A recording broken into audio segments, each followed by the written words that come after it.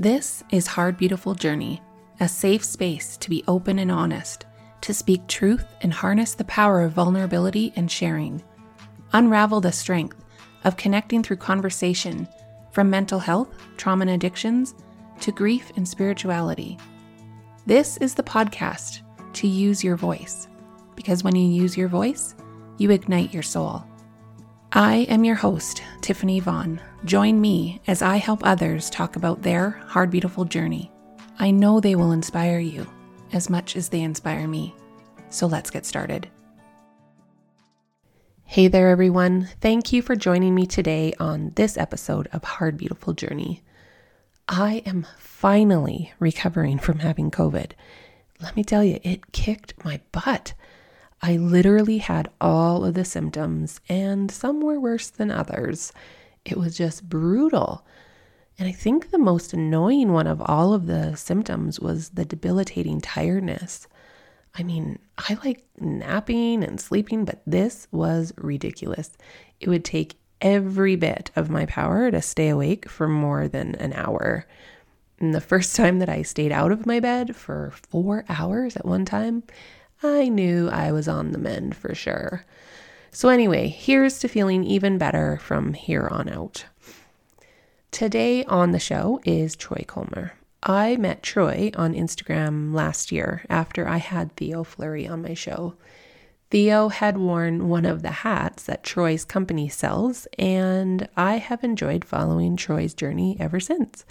Troy is here to talk about his addiction and recovery journey, as well as his thoughts on mental health and what his company is doing to help others in this critically important space. Here is my interview with Troy. Hello, Troy. How are you doing today? Good, Tiffany. How are you? I am surviving. I was telling you offline that I'm just getting over COVID and I'm recovering, thank goodness. And yeah, I'm ready to be back at podcasting and talking to guests like yourself. And I'm really grateful that you're here today with me today. And I'm looking forward to our conversation and hearing about your addiction and recovery journey and what you're doing with your journey now and your recovery now. And I can't wait for everybody to hear it. Yeah, I'm excited to be here. Thank you for having me. Oh, I'm really excited to have you here. I thought that we could do something a little bit different than I've ever done. For it. Are you? I'm sure? up for it. Let's go. Let's go. go. So what I'm going to do with Troy is we're going to go through a few would you rather statements, and we're both going to answer them. And it's just a way to kind of get to know each of us a little bit better beyond just our story and our journey. And they are not serious by any means, but I thought we would do that today. So are you good? I'm good. Let's go. All righty. Fire away. First one. Would you rather be trapped in a romantic comedy with your enemy or trapped in a horror movie with your friends? Oh my. I think I would rather be trapped in a romantic comedy with the enemy because I'm not really into horror and it freaks me out a little bit more. So I think I would be able to cope a little better in the romantic comedy with an enemy, I think. I agree with that decision. I'm terrified of horror movies, and you can always turn your enemies into your friends. That is so true. That's what I was thinking as well. Like, always that turn something kill with kindness or sour to sweet. Yeah. So yeah. Excellent. All right. Would you rather have to shave your head or have your nose pierced? Well, this is a no-brainer. Shave my head. That's so easy. But I would get my nose pierced too. I don't think it would be, since I'm bald, I'll go with nose pierced. All right. I would definitely go with the nose piercing as well. Yeah. No, the shaving the head. No. Unless I have for the guys. Yeah, for sure. Yeah. Would you rather be physically stronger than most people or be able to fly? Oh, fly. Me too. Fly. You know why? I have dreams that I can fly. Do you? All the time. And it's so amazing. Like the feeling of it and eventually I figure out I can't fly and I come, kind of gliding down. I haven't really crashed in my dreams, but Yeah. The freedom is, yeah, and I don't know what that says about me, but I think I should. Yeah, it's happened to me throughout my life. I don't know what it means. I probably have to see someone about that. I'll have to ask my therapist next time I'm in there with session with them. So far, we are 3 for 3 because same with Okay. me. I would want to fly. I want to travel the world. So if I could get there Mm, myself, let's do that. yeah. Okay. Would you rather your only mode of transportation be a donkey or a giraffe? Oh my goodness. I think comfort wise, I'll go with the donkey. It might be a little bit slower, but I think I could tame a donkey a little bit better. It's good for Jesus. I figure that'd be good for me. Okay, I'll take a donkey. We Yeah. are on the same page. Like, seriously, the giraffe would be extremely uncomfortable and its neck would always be in the way. So get out of my Yeah. way. I need to And you see have to where I'm carry a going. ladder too. That'd be tough to get up there. So yeah, I think the Exactly. donkey's a little more convenient. Exactly. All right. Two more. Would you rather have a time machine or a teleporter? Man. Tough one. Yeah, because there's a lot of history that I'd like to see. So I'm probably gonna go with a time machine only because it's not so much I want to go to the future. I think I want to go to the past and visit historical times and figures that we've read about and see kind of what went on back then. That I think I would have an appreciation more for today if I could go back and look because of the difficult struggles that times have brought in the past. And but Mhm. I'm interested in history, so I think I would go, yeah, and maybe even take a peek into the future too a little bit. A little bit of both. Yeah. That's a tough one for me too, because yeah, I'm a very impatient person and wanting Mm-hmm. to know what is coming. Mm-hmm. And so the teleporter would be really interesting, but I also know that there's some interesting stuff in my history that would be very beneficial to know as well. But all Mm-hmm. right, last one. And this one is more serious than the next. Okay. Okay. Yeah. The last ones, anyway. All Would you right. rather have to eat only broccoli for the rest of your life or be forced to watch an episode of Keeping Up with the Kardashians every day? Broccoli. Really? Broccoli. Yeah. You really don't like that show? Well, I've never seen it, so I can't really say I don't like it, Mm-hmm. but I really don't get caught up too much in all of the fame kind of stuff. I don't know, trendsetters and things like that. It's kind of past me a bit, I guess. At this age, I'm kind of who I am. Yeah. Yeah. So I don't get really too influenced by that kind of thing, or I don't get intrigued by it. So Yeah. yeah, Broccoli it I think is. I'd have broccoli, I guess. Yeah. Yeah. Well, for me, I've seen every episode, so I'm good and I don't need to see them again. It definitely took time away out of my life that I'd like back. Yeah. So Yeah. broccoli it would be for me as well. Holy man, 5 for 5. I know, like, what is going on here? Yeah, like seriously, like feeling it today. I know. All Crazy. righty. Well, that was fun. Yeah, So I like that. now Keep that that. Keep that. You got to keep that. And I like that. I like it, it's a Yeah, good it's a way to good get warm to up. know people. Yeah. All right. So now that we know a little bit more about you and that you prefer broccoli over the Kardashians, Hmm. let's Hmm. get into your story. And I found you on Instagram.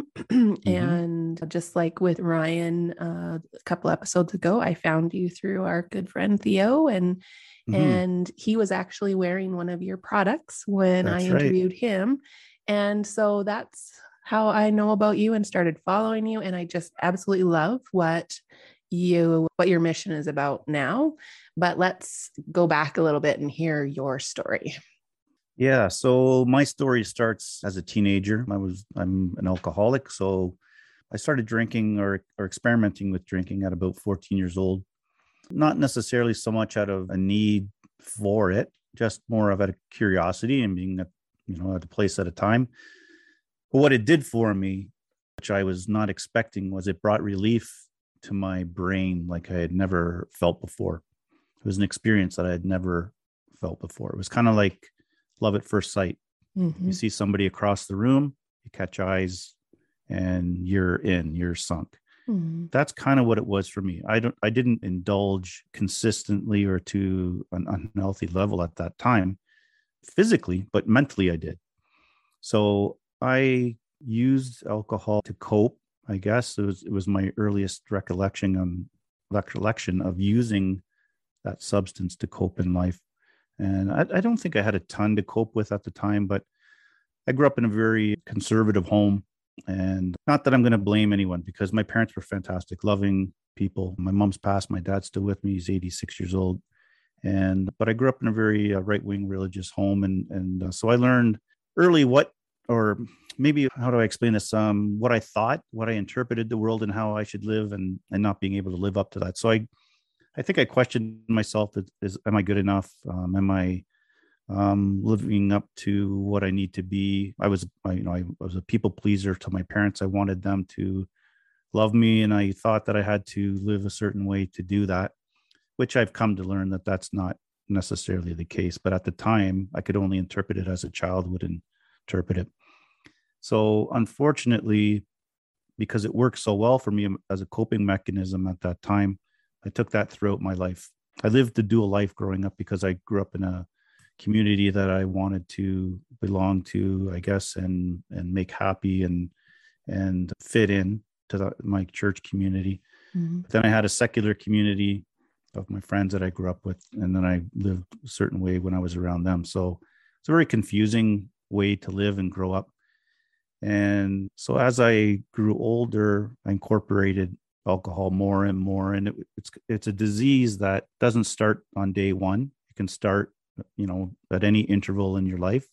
Mm-hmm. And for me, it became a problem. I was probably, binge drinking and having problem drinking throughout my life, for sure. Did it interfere? I held a job, I got married, I had a family, I have a home, have a good career. So all of the stereotypical things that you would think of as a normal person experiencing, or that we shoot for, I seem to have.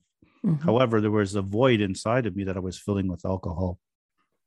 And I think it's because I didn't learn the skills as a young guy to share. And that comes a lot from, growing up as a male. And I was born in the 60s, grew up in the 70s and the 80s, and really didn't have role models in my life to sit down and say, hey, Troy, if you're having issues, this is, you can come to me to talk about it.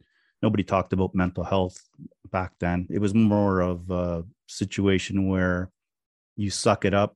If you're, like, for instance, I played a lot of sports. So if I got hurt or if I was injured, and I can remember playing hockey game, and I was trying to make a team, and it was last day of cuts, and I scored a goal and assist in a 2-1 win, but I smashed my head and rattled my teeth and saw stars. But there was no way I was coming out of that game, because I, first of all, didn't want to admit the weakness. Mm-hmm. And I didn't want to admit anything. So it's kind of that mentality.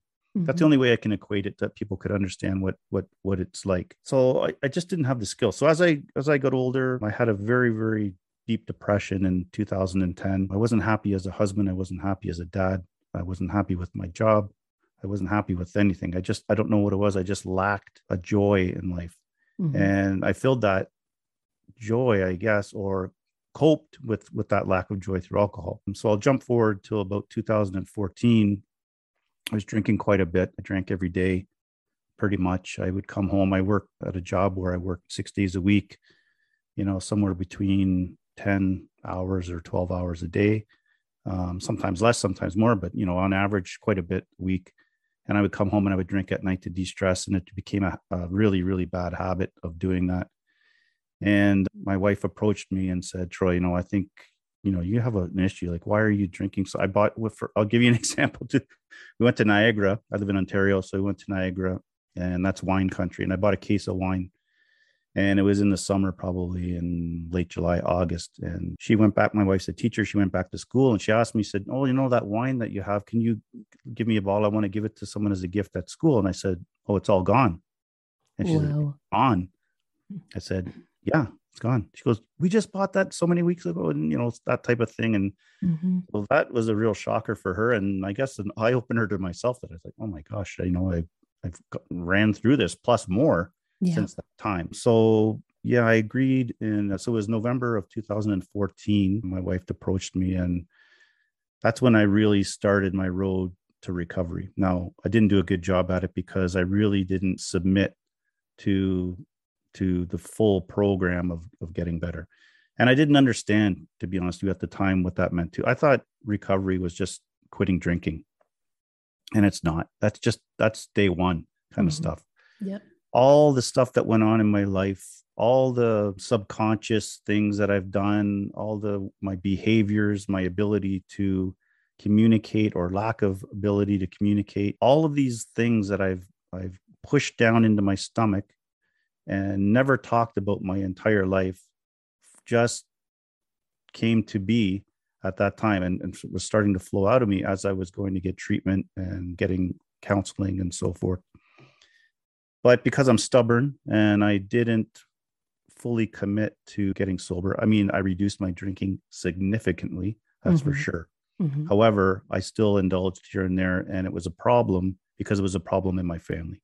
Right. And first of all, I was lying and I was running around and sneaking around and drinking, when I at inappropriate times, or if my wife needed me and we were away, I would be intoxicated and couldn't help her, and she would get very frustrated and so forth. So start my pathway, absolutely did. But this past year, October 4th, I had a horrible day. I was golfing with a friend. I already told my friends that I was quitting drinking and that this is part of my life, but I was even lying to them. So I left the game of golf and I stopped and got some alcohol. And then I went to a bar. And then next thing I knew, I was, drunk. Came home and had a horrible evening, to be honest with you, with my wife. She just had this was, one of those nights where it was just, Troy, I can't do this anymore. We need to get this straightened out.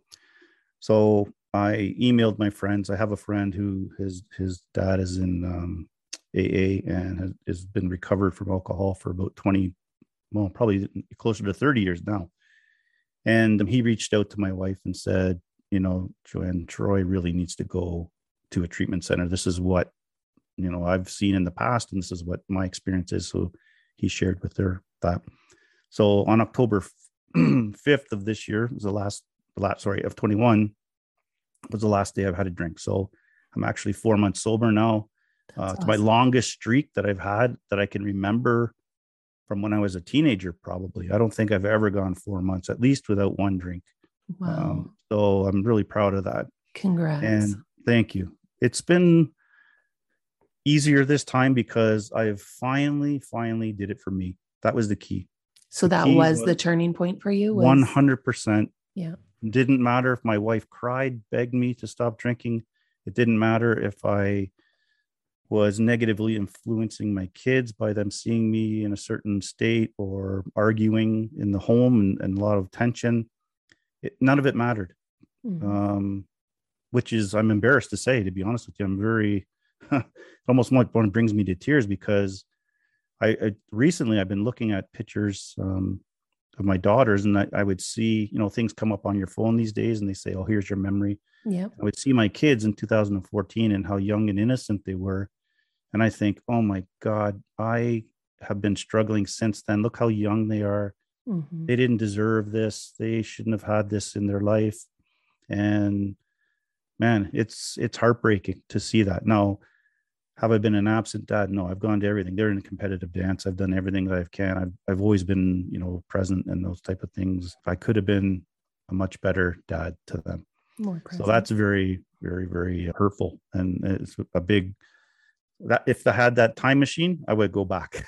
That's something you would use your time machine for. Absolutely go back. And I can't take back prior to 7 years ago because that is what it is. But the past 7 years of trying to get sober and going through recovery, I really wish I would have took it more seriously and saw, I think you're just blind as a person that's an addict because everyone else's problem. It's not your problem.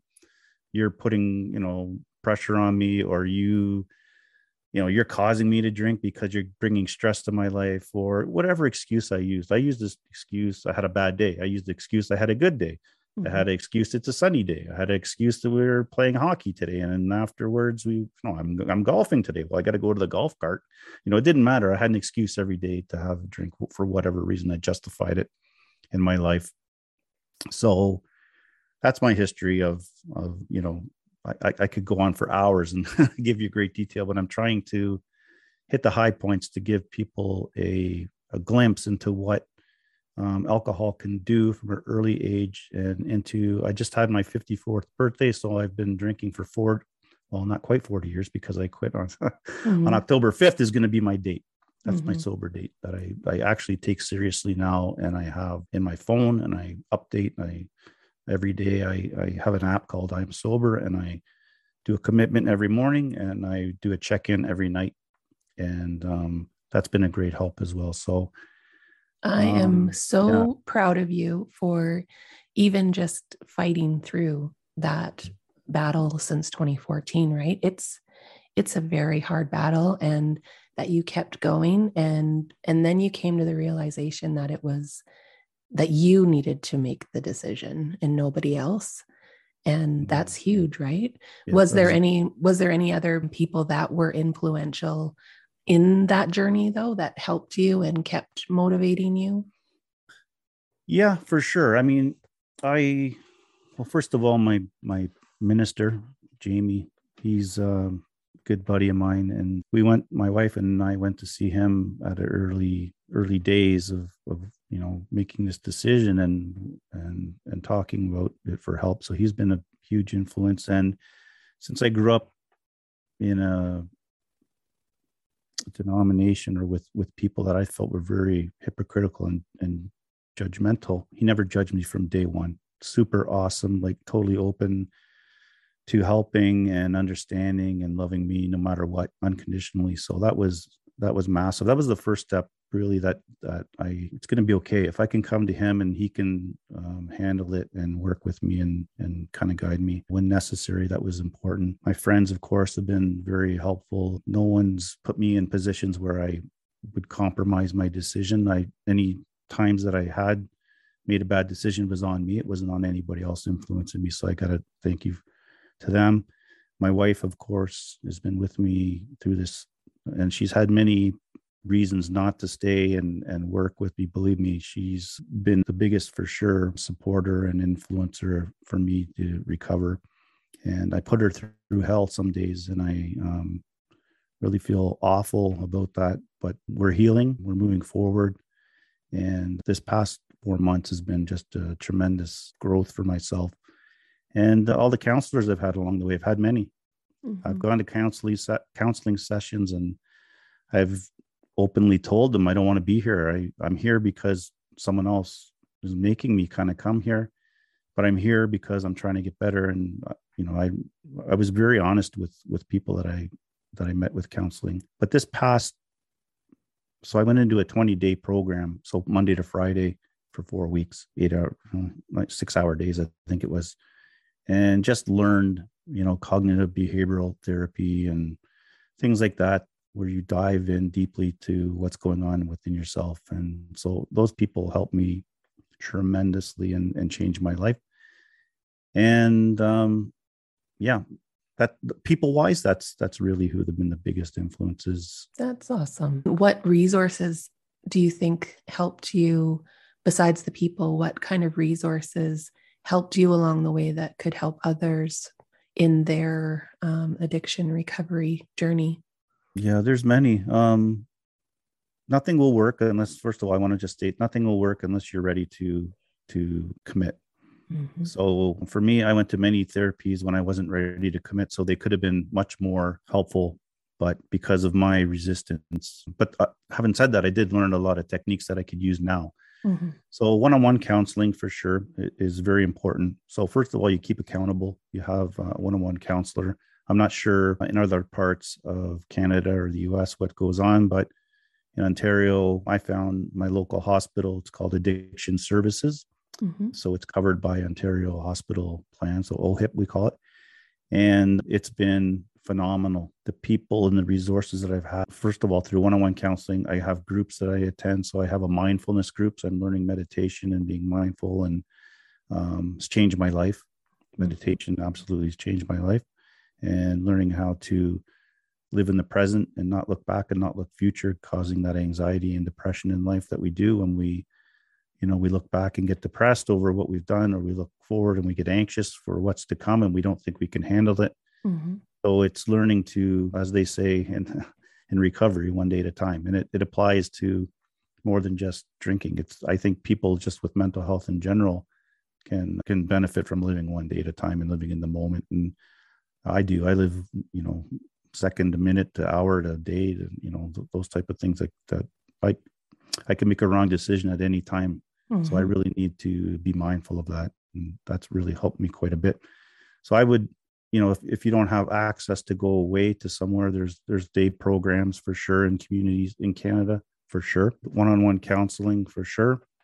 Group therapy. Obviously there's AA. I attended AA a little bit when I started, but it wasn't for me. I'm not saying that's not for everybody. It's very successful for certain people, 12-step programs. I chose a different way. That's another thing. There's a lot of people online in the community that I'm in now online that have certain beliefs of how to do it. But I would say do what's right for you and try whatever it is that is going to work.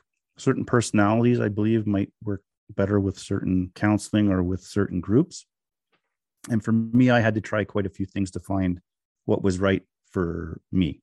And I can only speak from my experience. So if you're in a position that you think you're having an addiction problem, it doesn't matter what it's with. Part of what I do is now talk about getting sober from everything: shopping, sex, pornography, social media. There's all kinds of different things that people self-medicate with. It doesn't have to be alcohol or drugs. There's all kinds of things that are available to people these days to self-medicate. And when it gets to an unhealthy point, then they, needs to be addressed in your life, because nothing in that amount is healthy. It's called balance, right? Like if you don't have a sense of balance between all the things that bring you joy in your life, then it can definitely make things go downhill a lot quicker. One of the things that I was just talking to my mom actually this weekend about it is meditation. And you said it's life-changing.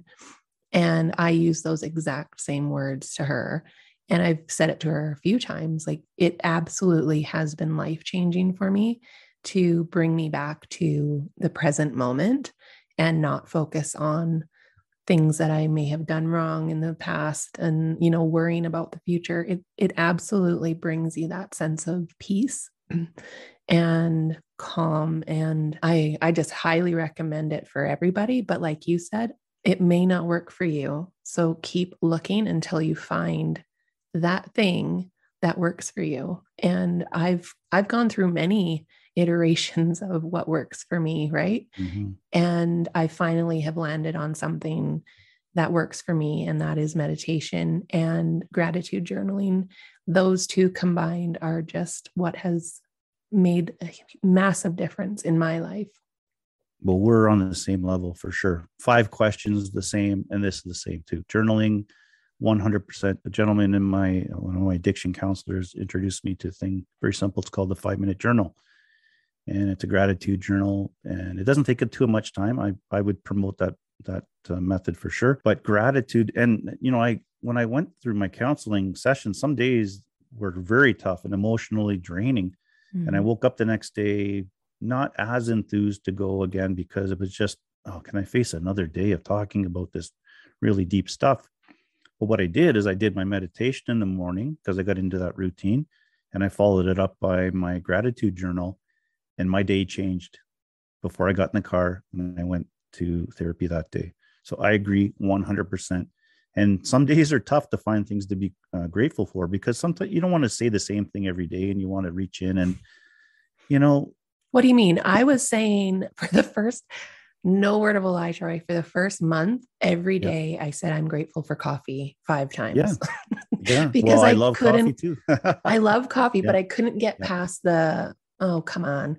Like I can't be grateful. I'm pissed off today. So, but when you work that muscle and you really, sometimes I even go to the micro gratitude, right? Like absolutely, somebody made that cup that I'm drinking my coffee out of. I'm grateful for that person, right? And that has been an easier way for me to develop my gratitude practice for sure.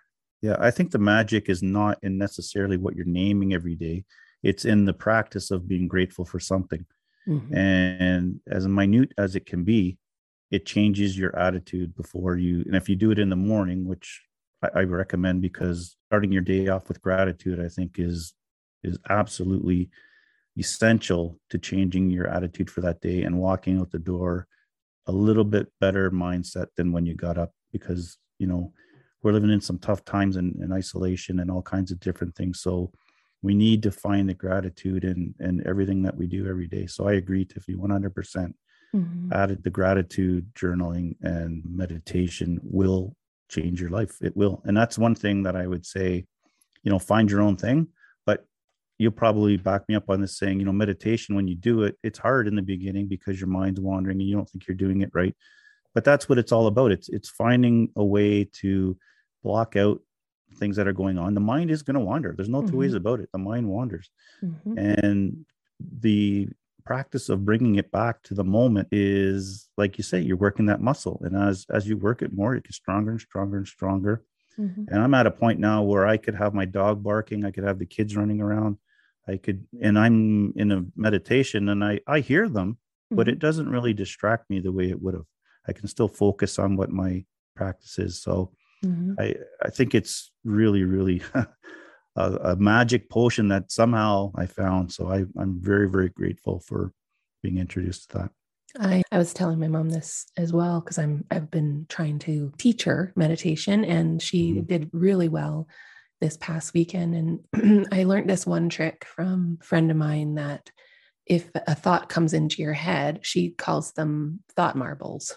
And she just has a bucket beside her, and she just takes that marble and drops it into the bucket and says, "Thank you for coming, but I don't need you right now. I'll pick you up later."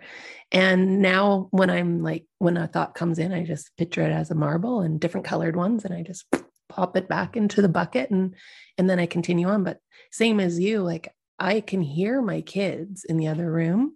I can hear my dogs barking, and it's like, whatever. I'm in a place where I'm deep, right? And if I could recommend it as like the thing to help so many people in addictions, in trauma, in mental health spaces, those two combined would be it for sure. So speaking about mental health, do you think that it's getting better now? The discussions around mental health and where we're going in that space? Some days I do, some days I don't, to be honest with you. It's a organic thing, really, because I've been in this space and talking about it for about a year and a half and openly telling my story. I've met so many people through social media and opportunities to come on podcasts and talk about my story, or, meet people through these type of things, that it's very encouraging. But those are people within that community who are really, trying to promote ending stigma or taking action. And we talk a lot about it, but really, I think most of us in this space want to see action happen. And yeah, talking is important, 100%. I think without conversations, there's no planning to go ahead and see what we do, but we want to have action. But sometimes if I speak to people outside of that circle, I wonder, some days, I really wonder if the message is getting through to the general population. I think it is getting better, though, because you see in the media, people actually talking about it. We're talking about it through professional sports. There's a lot more grace towards people who are taking time out. We look at Carey Price recently, who's gone through a situation. And I think the fans, I think the media, and I think the other players were an example, I guess, of it getting better, because probably there was a time when somebody who were going through that type of program wouldn't even come public. Exactly. So for him to be able to do that, I guess is kudos to him, that there's a space that he felt comfortable to do that. So some days I get a little bit discouraged, Tiffany, to be honest with you, but other days I guess that's life too. Some days you're really rolling and you think things are progressing quite well, and then I'll have a conversation with somebody who doesn't know anything about my story, and I hear something and I think, oh man, they don't really understand what people go through on a day-to-day basis, and they make a comment and they don't know where people are at in their lives. And I just, it just really boils down to us being a kinder society and really just looking out for each other. And I think we do as Canadians. I think we're pretty good at that, but we could do a better job. There's definitely been a lot of things in my life that have been difficult, and that has given me so much compassion for others that go through the things that I've gone through, like infertility and mental health struggles and parenting stuff and marriage stuff. And I haven't had an addiction to alcohol. I've definitely had an addiction to things like social media. And I just, now that I've been through some tough times in my life, I find that the compassion is always there for whatever people are dealing with.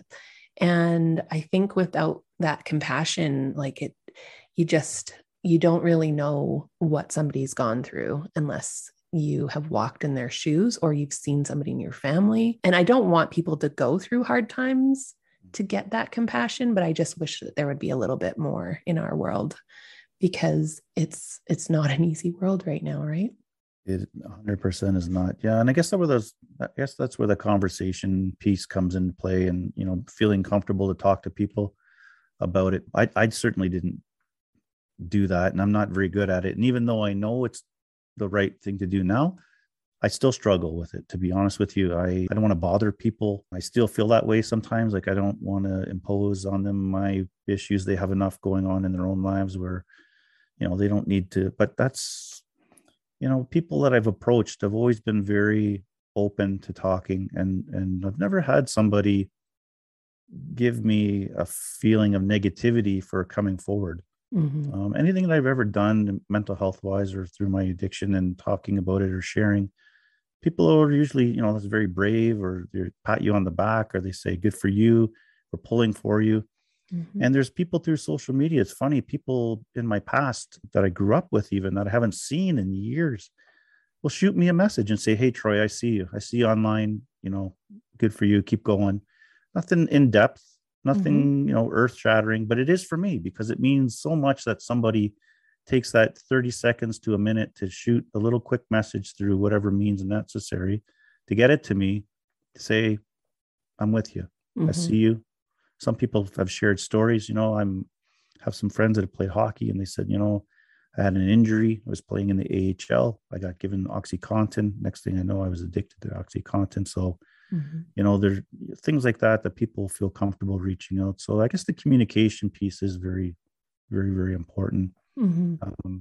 I think that when in situations that I've been in, especially over the last couple of years and being on Zoom calls and stuff, and I've actually seen it happen so many times where somebody does decide to be vulnerable and share their story. And you can actually see a good portion of the people, their shoulders like drop, and they're like, oh my God, like that's me, that I'm going through that too.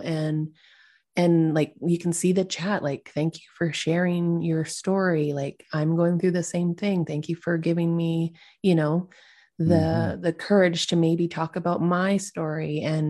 And so, yes, it's hard to talk about stuff, but you never know who you're going to help if you do it. And just by you coming on this podcast today, you're going to help somebody out there. And even if it's one person, that's Absolutely. The one person you're going to help, right? Yeah, for sure. And it's therapy for me, to be honest with you, to do it. So it's a little bit selfish that I share, but at the same time, I don't care anymore. I used to care what people thought, and I was embarrassed and I was ashamed, and I had all of those things that we go through in life when we want to present ourselves in a certain way, and we want people to see us in a certain way. But I just found that being honest was the most freeing way for me to get sober, but also through my recovery, but also through my mental health and all of the things that have happened in the traumas. If I'm not honest with myself, then I'm not fooling anybody else. So that's why I do it too. And I'm not afraid to do it anymore, because I was ashamed. I didn't want people in my family to know that I was abusing alcohol.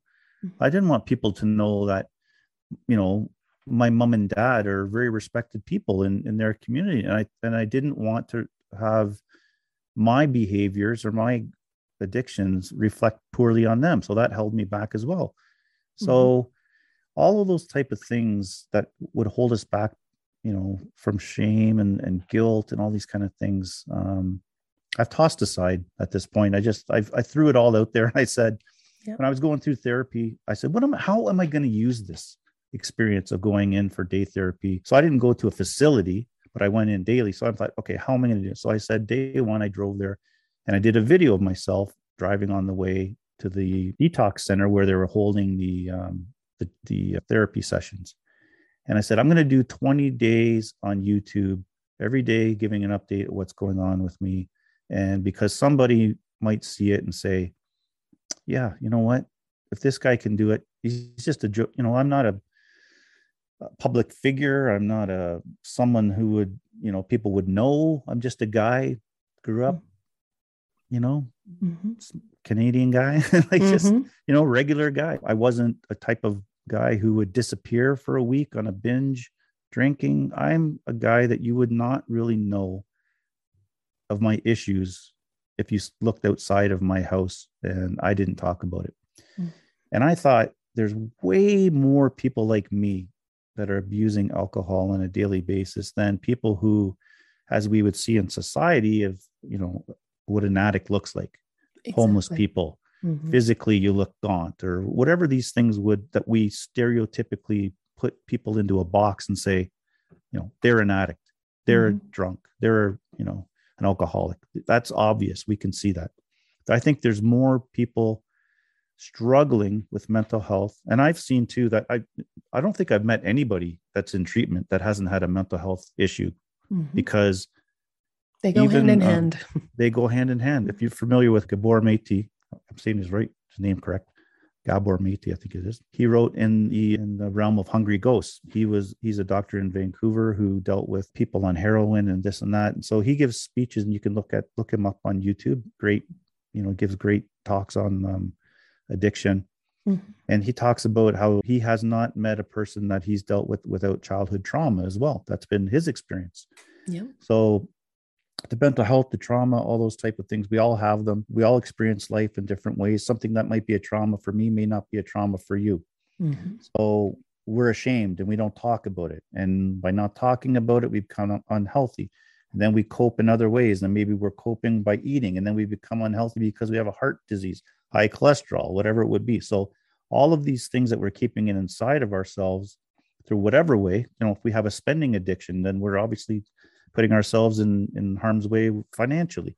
So there's always repercussions to this mental health and addiction issues.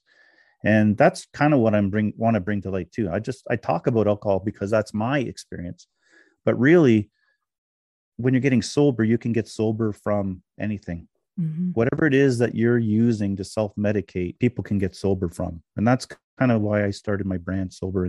And let's talk about this. Yeah, I wanted to include everybody. You know what I mean? Not just people who drink. Yeah. I love your line. And when I first saw it, I was like, okay, that, sober from alcohol. But then when I started seeing it more and understanding it more, I just think it's beautiful. And I think it is needed so much. So let's talk about this line that you started. Yeah. So I have a company. It's called Sober Athletic Wear. And so I sell different things that you would see in promotions, like hats and shirts and mugs and those type of items that you would wear as a promotional item for, if you work for a company or, a brand, any of those type of things. So I've always had an entrepreneurial spirit. I've never opened a company. I've been in sales and marketing and that for my whole life. And I wanted to bring the word sober to people and destigmatize that word. And the reason is because, like I was saying earlier, when you talk about somebody who's sober, you automatically think of criminal, homeless, whatever negative connotation you want to associate with that word. And there's people in our society who are struggling to be sober that don't fit into that box. These are everyday people. These are moms in the morning meeting up, or say at 2 p.m, it's the wine club and they're killing a box of wine together to de-stress. It's guys like me who are in sales on the road. So I'm on the road by myself. I'm de-stressing. I'm out drinking every night just to, try and get through. It's, people that we see in everyday life having hard times. And I can't take the full credit for including everybody in the sober. I got some advice from a gentleman on that.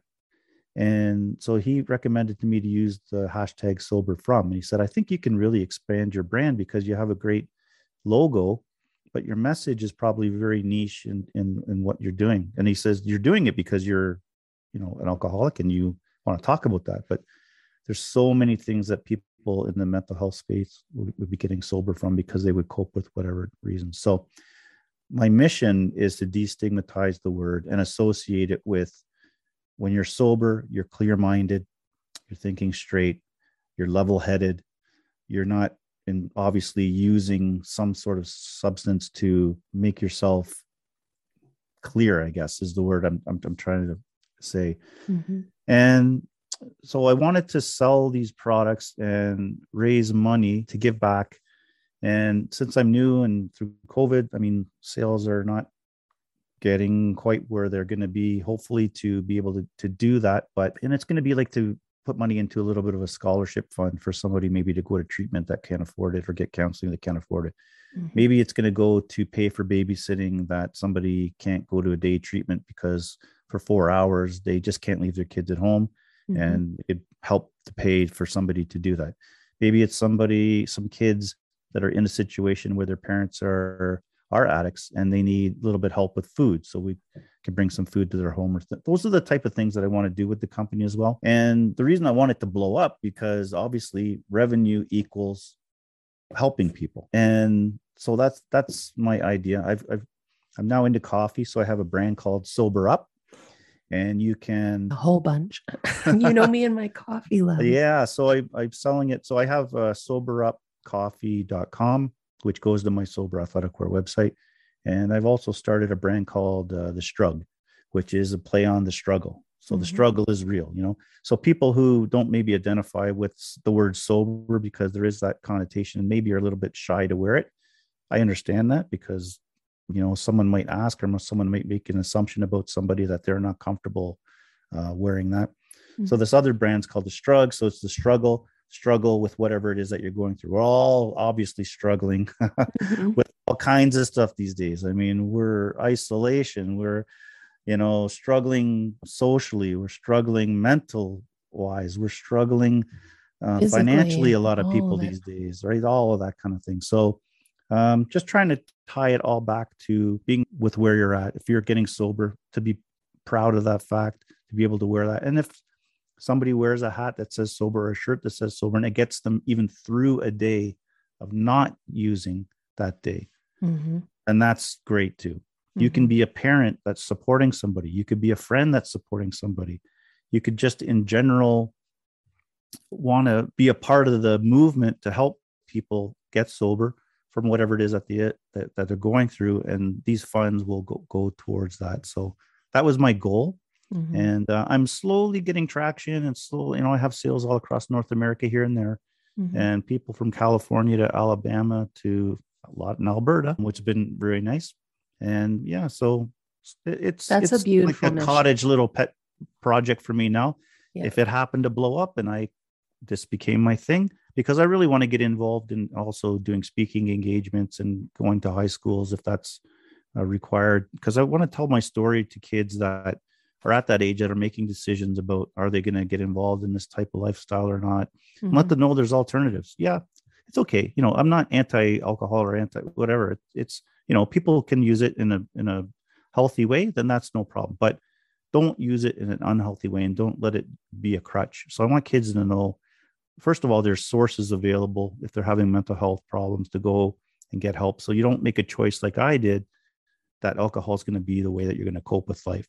Mm-hmm. Cope with it in a healthy way, a lot of different ways. I think, teaching kids meditation and journaling and very simple things at a young age and building it into their life is important.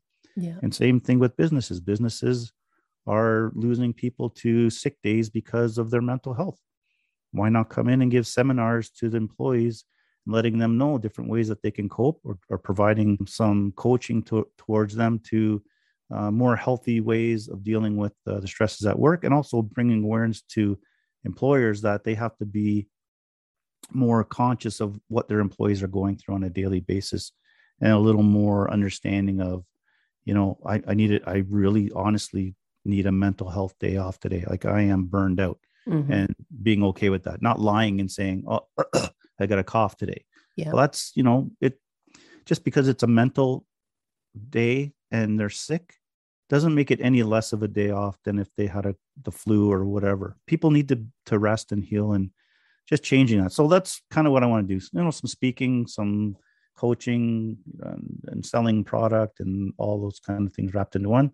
It's kind of in the future, but just gradually growing and trying to get my brand out and talk about my vision. And the more people hear about it and the word spreads, then we'll see where it goes. And I want it to explode. Yeah. I want it to get out there so much. Like some of the things that you said you would use the revenue for.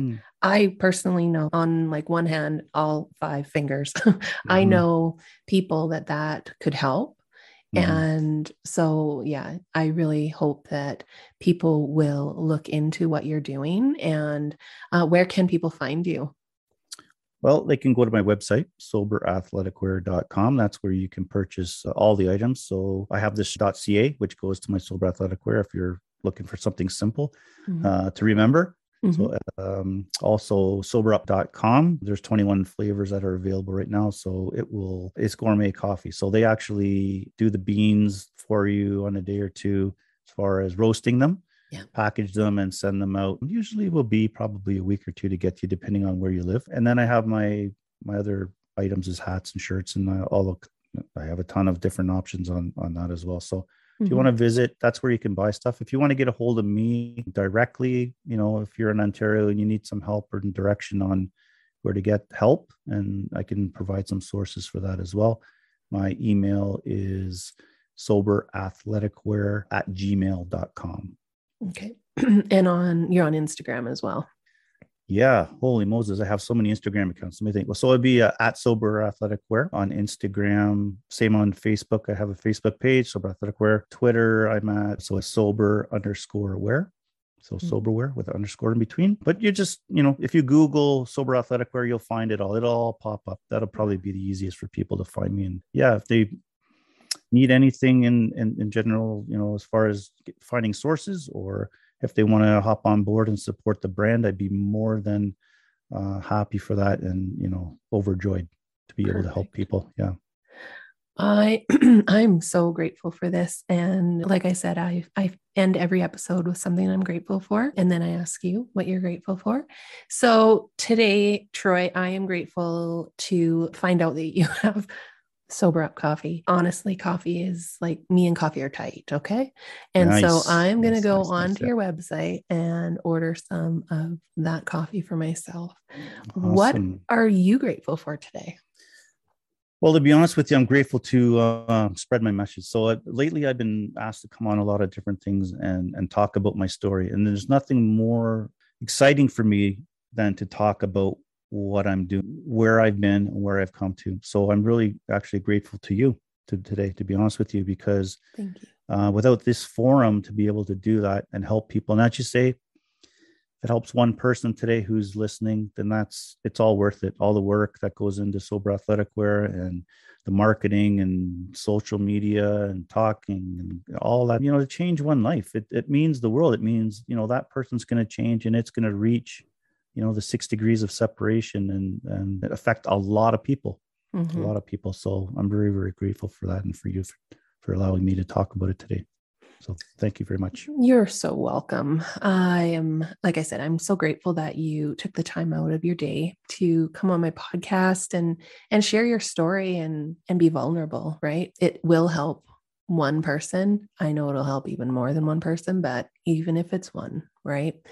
So everyone go check out Troy and Sober Athletic Wear and all the coffee stuff, everything. And yeah, let's just get that message out so we can help other people along the way as well. So thank you again for your time. I appreciate it. Thank you, Tiffany. Appreciate it very much. I really enjoyed this conversation with you, Troy. Thank you again for making the important decision to keep sharing your story and the things that have helped you along your path. I hope and pray that you will be asked to speak in front of many people in the future to continue inspiring others. Remember, Even if it lands for one person, it is important. I wish you continued strength on your recovery journey, as I know it is something that you will work on for the rest of your life. Please be sure and check out Troy's merchandise that raises money to help others with addictions, mental health, and the strugg. As for me, I am working hard at getting my Soul Group coaching program built, and it's coming along.